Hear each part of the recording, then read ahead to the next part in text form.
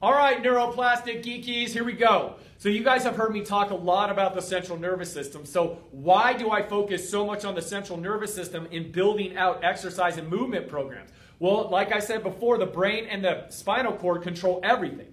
But here are 4 more reasons why we use the central nervous system and train the brain to heal the body. Number 1, the central nervous system is the most efficient control system in the body, meaning that when it says to do something, things happen. The second is that it is the fastest system in the body. So when we feed the right stimulus into your brain and spinal cord, things happen, things change, and your body responds quicker than joints and muscles do. The third thing is that the central nervous system is the most anatomically stable, meaning we're not going to have a lot of turbulence and get thrown way off. It is a very stable system to work with. And the fourth thing is that it is the most functionally plastic, meaning you can change it the most effectively.